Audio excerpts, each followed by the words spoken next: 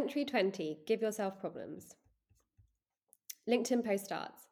Another mantra I live by is creating a problem for yourself before worrying about how you scale it. So what do I mean? So many ideas get stopped before they even get started. When you think about it, what manager, CEO, or investor is going to get annoyed because you've been too successful at something? Our top performing campaign of 2020, and actually reading this, I've realised it is still our top performing campaign in 2023, which is mad, but it almost didn't happen. We were thinking, how could we scale it? Would it even work long term? But luckily we did it anyway. Within 2 weeks, we had already closed a deal from it. In 3 months, we created 300K in pipeline from it. And by the end of Q2, that campaign had a 4 times ROI. Create a problem for yourself before you worry about how you scale it. Start small and work your way from there. You never know what will work. LinkedIn post ends. So the problem we had at Cognism and what spurred on this post was that we didn't really have a diversity of offers that we could give to our prospects beyond just the normal standard demo request. And we wanted to diversify these and let people experience our product hands-on so that they could see the value up front.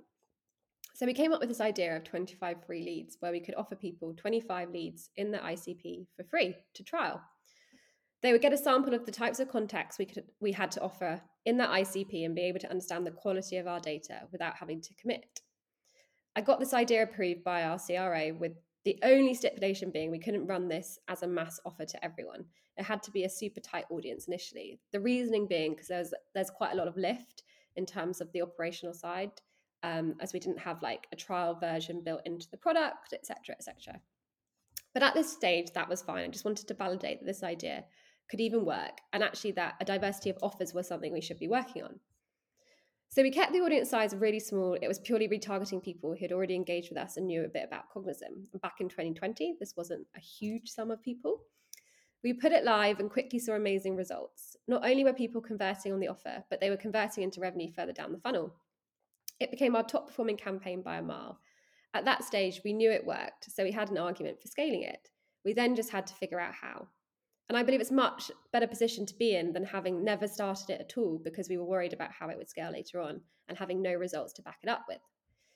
I think too often we block ourselves from trying ideas because we can't imagine how it would scale. For example, we could have said, there's no way we can deal with 200 requests for 25 free leads a month. How would we resource it? We won't get the budget, we'll never get approval, and we'll just not go ahead with it. But that would have been the wrong decision. I think it was great that we tested it before we knew how we could scale it because we proved that it worked. It was really easy to get the buy-in then to build a more robust process around it because it was driving revenue. We could see it in the numbers and we had a business case. This can be a mindset shift for some people because what happens if we can't fulfill that, what we set out to? Mindset is difficult to overcome. Rightly, people want to do things to a high standard, and that's a good thing most of the time. But in order to make the right decisions quickly, you need to be creating minimal viable tests and minimal viable products to find out if it's the right direction to push in.